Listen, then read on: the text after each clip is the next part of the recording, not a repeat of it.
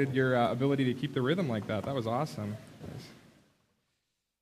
So my name is Brian, and I have 5 minutes to communicate something to you guys. I'm just kidding. I've got about 15, so I hope that's okay with you guys. I'm just going to talk a little bit about John the Baptist. If you're just joining us, you haven't been paying attention this morning, or you've been missing it for the last couple of weeks, we've been talking about miracle children in the Bible, and today we're taking a look at John the Baptist, and we're leading up to Jesus, actually, on Christmas Eve. Wes is going to be talking with us a little bit about Jesus. And there's lots of amazing things that I could talk about with John. Is this mic fuzzing? Are you guys going to swap the pack out on me? Should I pick up? I'll just keep talking and we'll see what happens. There's a lot of things we could talk about when it comes to John. Use that.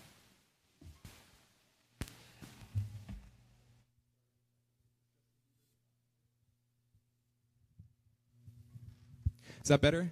Oh, it's a little bit better. Okay. This is what I'm used to. So I come from youth ministry, so holding the mic is a thing that I do. There are lots of really amazing things that we could talk about when it comes to John.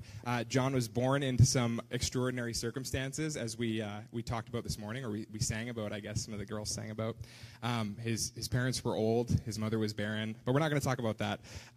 John's a miracle child, but I think to understand why he's a miracle child, or some of the miracle of John, we need to look at the context and the history that John was born into. So I hope that's okay. We're going to talk a little bit about history today, and then I'm going to hit you with 3 things, and then that's our morning. So I'm going to open more cans today than we resolved, just so you know. For hundreds of thousands of years, God had spoken through human voices. Right? He used human voices to speak to his people, to lead them, to declare his will, to condemn them, deliver them. The list goes on. Right? When suddenly God, who is so vocal and obviously active throughout the ages, had gone silent, and Israel, long yearning for the coming of God's kingdom, was trapped under foreign rule. They were being ruled by the Romans, just waiting to hear God's voice again. But then, just as suddenly as the prophets disappeared, a new prophet appeared on the scene with an announcement: the kingdom of God is near. I'm going to open up my Bible. I'm reading from the Message. I was referencing Luke 3 way too much not to read it, so I'm just going to read a little bit from Luke 3 this morning. So if you want to follow along, you can. I'm going to be reading from the Message, so it might seem a little bit weird. And I'll have later scriptures on the screen, but this one I don't, so you'll just have to follow along. So Luke 3, starting in verse 2, it says this: John, Zachariah's son, out in the desert at that time, received a message from God. He went through all the country around the Jordan River, preaching a baptism of life change, leading to forgiveness of sins, as described in the words of Isaiah the prophet. Thunder in the desert, prepare God's arrival. Make the road smooth and straight. Every ditch will be filled in, every bump smoothed out, the detours straightened out, and the ruts paved over. Everyone will be there to see the parade of God's salvation. When crowds of people came out for baptism because it was the popular thing to do, John exploded. Brood of snakes, what do you think you're doing slithering down here to the river? Do you think a little water on your snake skins is going to deflect God's judgment? It's your life that must change, not your skin. And don't think you can pull rank by claiming Abraham as father.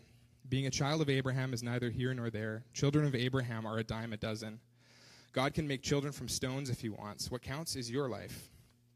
Is it green and blossoming? Because if it is dead wood, it goes on the fire. The crowd asked him, then what are we supposed to do? If you have 2 coins, give one away, he said. Do the same with your food. Taxmen also came to be baptized and said, Teacher, what should we do? He told them, no more extortion. Collect only what's required by law. Soldiers asked him, what should we do? He told them, no more shakedowns, no blackmail. Be content with your rations. The interest of the people by now was building, and they were beginning to wonder, could this be John the Messiah? But John intervened. I'm baptizing you here in the river. The main character in this drama, to whom I'm a mere stagehand, will ignite the kingdom life. A fire, light a fire, the Holy Spirit within you, changing you from the inside out. He's going to clean house, make a clean sweep of your lives. He'll place everything true in its proper place before God. Everything false he'll put out with the trash to be burned. That's where we'll end it there. Nice and bleak. Thanks, I got one laugh from that. We don't really get much explicit information on John between when he was born and when he appears in the wilderness. But Luke tells us right at the end of chapter 1 that John feels this call to go out into the wilderness, and then in Luke 3 he receives this word from the Lord, and then he goes out and he's proclaiming the kingdom of God is near. He's proclaiming this. People need to repent and be baptized, and he's saying that the one coming is going to be the one to do this work. And we can actually deduce a couple of significant things about John based on some of the interactions and little pieces of information about him in the text, in the Gospels mostly. So I'll just talk you through a couple of these things, then we'll move on. So one, his whole look is kind of derived from the prophets, like the prophets of old. People would have probably recognized him as a prophet. He looked the part. People hadn't heard from prophets in hundreds of years, and then all of a sudden this guy is yelling in the wilderness, and he's kind of a little bit wild and crazy. And I don't know if this was an intentional choice. I want to think, I like to think that it was, but I don't know. I think it's very intentional by God.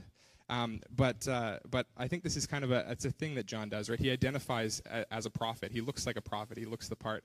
I was thinking and kind of reflecting back on some things that we do when we want to look the part, right? Brands are a big way we do that. There's maybe you guys can't relate. Skateboard brands like DC, or when I go to racing events, I wear like car brands and things like that. I don't wear brands very often, but that's one of the things I do. Or sports games. I have a friend who he really loves the Toronto Maple Leafs, and I know you guys have friends who are Toronto Maple Leafs fans, and you know that because they tell you all the time. And we were in Vancouver, and there was a Leafs game, and everybody's wearing their Leafs jerseys, and we were walking down the street, and my friend sees this guy in a Leafs jersey, and he's like, "Yeah, man!" And he was all excited, and then he just kind of puts his hand up, and he goes, "No, look at the back." And then on the back it said, "Losing since," and then 67 was the number. So anyways, sometimes we get really excited. He looked the part, but he wasn't quite what my friend was expecting. Maybe that'll come up again later. So another thing about John was the religious establishment didn't really like him. And we kind of get little hints of that here and there. But you can imagine why they wouldn't, right? He was this guy who, if you don't know the history about John's family, he's actually just a part of the priesthood. He's a descendant of Aaron, which makes him a Levite. So he's allowed to have access to all of the religious centers by birth. That's his birthright.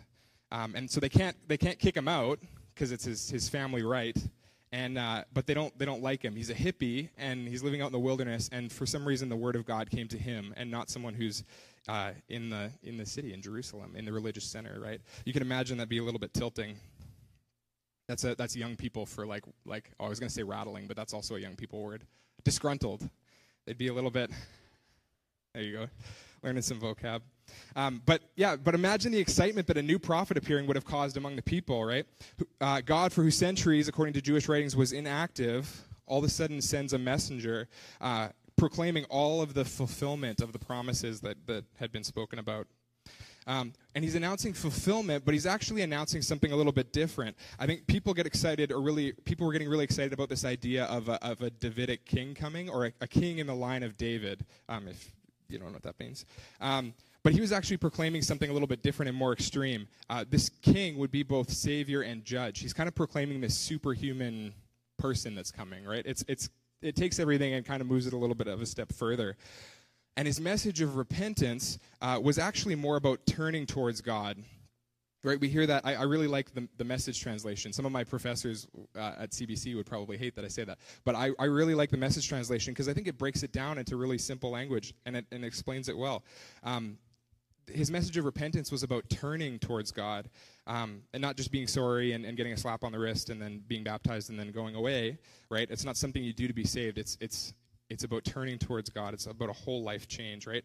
And then he takes everything and brings it a step further. If you're a soldier, be happy with your wages. If you have 2 tunics, give one away. 2 coats, give one away. Be decent to one another, right? And at the time, John's message was really hard to hear. That's another reason why he kind of ruffled feathers. He called out some people in leadership. That's why he ended up in jail later on in the story. And Jesus actually, later on when he comes into the story, he takes that dial. John maybe had it at a 3 or a 4, and Jesus cranks it to 11, right? He just takes it even one step further, or a few 6 or 7 steps further, and he preaches even more in the faces of the leadership. John was preaching to the Jewish people. He was preaching to the people who were God's people. And he didn't assume a righteous people. That's what he's saying there when he's talking about Abraham like claiming the name of Abraham. He's, because people would say, "Oh, I'm a part of God's people," right? And you're not saved by your name, He was preaching this. He was preaching to Jews about recentering your lives and returning towards God. He demanded life change and recentering from God's people. That's kind of a new thing, or that would have been maybe a new thing. I really like this quote. I'll put a couple slides up, but I really like this quote from N.T. Wright. Some of you guys, it's. But I think this kind of sums it up well. John was saying, like, if people were coming for baptism, they were committing themselves to be God's Israel. Is it coming? Okay, I'll just read it, and then if it comes up, it comes up. If people were coming for baptism, they were committing themselves to be God's Israel, the light of the world, and the people in whom God's justice would be seen by all. I think that kind of sums up John's message to the people really well. And this is kind of sort of a personal one to me. I just went to Israel a little while ago. Some of you guys know that. It's a crazy story how I ended up there. I was taking care of one of my friends. I was his care aide, and I went and I got the privilege of joining this group of people that I would never hang out with otherwise. It was very like Trump supporting Republican would be the best way of describing this general group of people, and very very American, and I don't know what I mean by that necessarily, but there's a lot to unpack from this trip. But one of the things that was kind of presented to us at the beginning, this organization that we went with presented the nation of Israel. They presented their history like this. They talked about Abraham and God's call with Abraham, and we call that it's the Abrahamic covenant, but it's an agreement between God and Abraham and the nation of Israel. And in that engagement, three things happen. God provides a land, which traditionally the land of Israel, where it is now, I guess. I don't know. They were kind of talking us through it, the borders and everything. And a people, right? He's going to grow this nation. And then there was a little bit, I didn't really agree with them on the third part. They kind of said, I've always understood it. Sorry, I'll say mine first. I've always understood it as through those things, God's going to bless the whole world. And I think that's in line with what John's saying here, right? God's going to provide a land and a people, and then those people, it's not about God having this group of people that's more blessed than the rest, and they get to, I don't know, they get special privileges and whatever. It's through those people God's going to bless the whole world. And what was presented to us was blessings are going to come into that land. And it was all about inside. And through that lens, things like missile defense and training soldiers and all that stuff becomes way more important than sharing the love of God and sharing all of that through. So anyways, this is something that's kind of been really, as I was reading that, I can totally understand how that culture is still kind of there today, and that's a part of the culture. And I think that bleeds over into our lives as well in a lot of ways. So what was John all about? I've got -5 minutes, so let me just end with a few things here. John I think there's three things. There's three things maybe in my reflection on John in the last couple weeks and the things that I've been thinking about. There's three things that I'd like to say about him or about his life. And they're three kind of detached things from one another, but hopefully there's something in here that's for you today. So the first thing is this. So John's message was a hard one. It's this. It's stop being God's people in name only. If you're really God's people, and start acting like it as well. And so I don't know, I added this in later, and I was just feeling weird about it. But this is, something that I feel like I needed to say from stage. So maybe someone, or maybe you needed to hear that this morning. I'm not going to unpack that anymore. That's probably a whole sermon series on its own, or a book on its own. But yeah, if you're feeling like, hey, I'm God's people, we're God's people, that we need to start acting like it, then maybe that's for you. John's message is for you. The second thing is that John had doubts. John had a really strong view of what the Messiah would look like, and John had no questions about his own calling, but he does question the person of Jesus, and we see this in Matthew 11. So Sarah kind of alluded to this. John asks Jesus if he's the Messiah, and he actually does that. I'm going to read it, and I have the scripture up on the screen for this. In Matthew 11, there's a good account of it. In verse 2, it says, John, meanwhile, had been locked up in prison. When he got wind of what Jesus was doing, he sent out his own disciples to ask, are you the one we have been expecting, or are we still waiting? And Jesus told them, go back and tell John what's going on. The blind see, the lame walk, lepers are cleansed, the deaf hear, the dead are raised, the wretched of the earth learn that God is on their side. Is this what you were expecting? Then count yourselves most blessed. John is in prison, and he was supposed to, or John is in prison, and I totally mixed up my notes here. And Jesus was supposed to bring a baptism of spirit and fire, right? He hears all this stuff that Jesus is doing. Jesus was supposed to bring a baptism of spirit and fire, and all Jesus is doing is preaching love and healing sick people. And maybe you're wrestling with what Jesus looks like as well. I'm pretty certain, in fact, that you're not looking for a baptism of fire like John was, but maybe you're wrestling with injustice and darkness in the world. Maybe you're in a place where hope is hard to come by, or maybe you've been hoping for something to change that just hasn't happened. Maybe your experience with Jesus has been more difficult than you expected when you signed up. And I to be like 1% vulnerable with you guys, I'm in that space often as well. Like, I go through phases of that. And I don't know what the solution is, except to say, more recently I was talking with a friend of mine, and he said something along these lines. But maybe we need to make space for to let Jesus be Jesus. I think John couldn't see Jesus for who he was because his view of who Jesus should be got in the way. Does that make sense? I think sometimes we think that Jesus should be a certain way, or it should look like this, and then it actually looks differently. And so I don't know, maybe that's for you today. And that kind of bleeds into the third thing that I wanted to say, which is also found in Matthew 11. Just a little bit after that, so after John's disciples leave, Jesus says this to the people. He says, let me tell you what's going on here. No one in history surpasses John the Baptizer. But in the kingdom he prepared for you, the lowest person is ahead of him. For a long time now, people have tried to force themselves into God's kingdom, but if you read the books of the prophets and God's law closely, you will see them culminate in John, teaming up with him in preparing the way for the Messiah of the kingdom. John is a miracle, not just because of his birth or the way his birth happened, but because he's the end of the old era. He's the last of the prophets and of the law. He's the period before Jesus. And he changes the story, right? Personal fellowship with the Messiah becomes accessible to everyone after this point. John's message is the miracle. And maybe you're here today and that's news to you. God's not only accessible, but he actually wants a relationship with you. And the old way of doing things ended with John. With the coming of Jesus, the veil was torn, and God's presence is here just as much as it is in Israel. That was one of my big takeaways from the trip. If you're going to ask me about that later, that was one of my big takeaways from the trip. He can speak with you. He can lead you. He can comfort you. All you have to do is ask. And if you'd like to continue that conversation, or maybe that's kind of a thing that you're thinking about right now, I'd encourage you to talk with the person who brought you. If you're here today and maybe you're with family members, you came for the kids, talk with the person who brought you.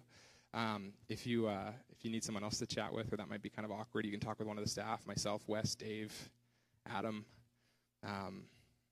or our prayer team. I think we're going to be over here on my left, your right, during worship and just at the end of the service. But come chat with one of us for prayer before you leave. I'd love that.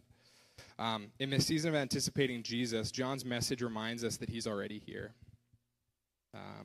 That's what the kids said right at the end. I love that. He's different than many people expected, but so much more than we could have ever hoped.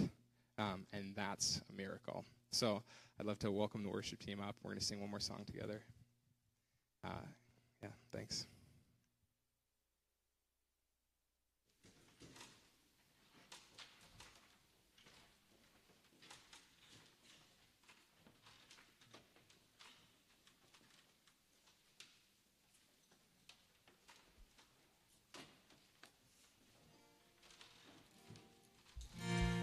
All right. Well, would you stand with us? This morning is the candle of joy. We've been talking about the good news and the joy that comes with that. So for the last part of the service, we're going to sing Joyful, Joyful.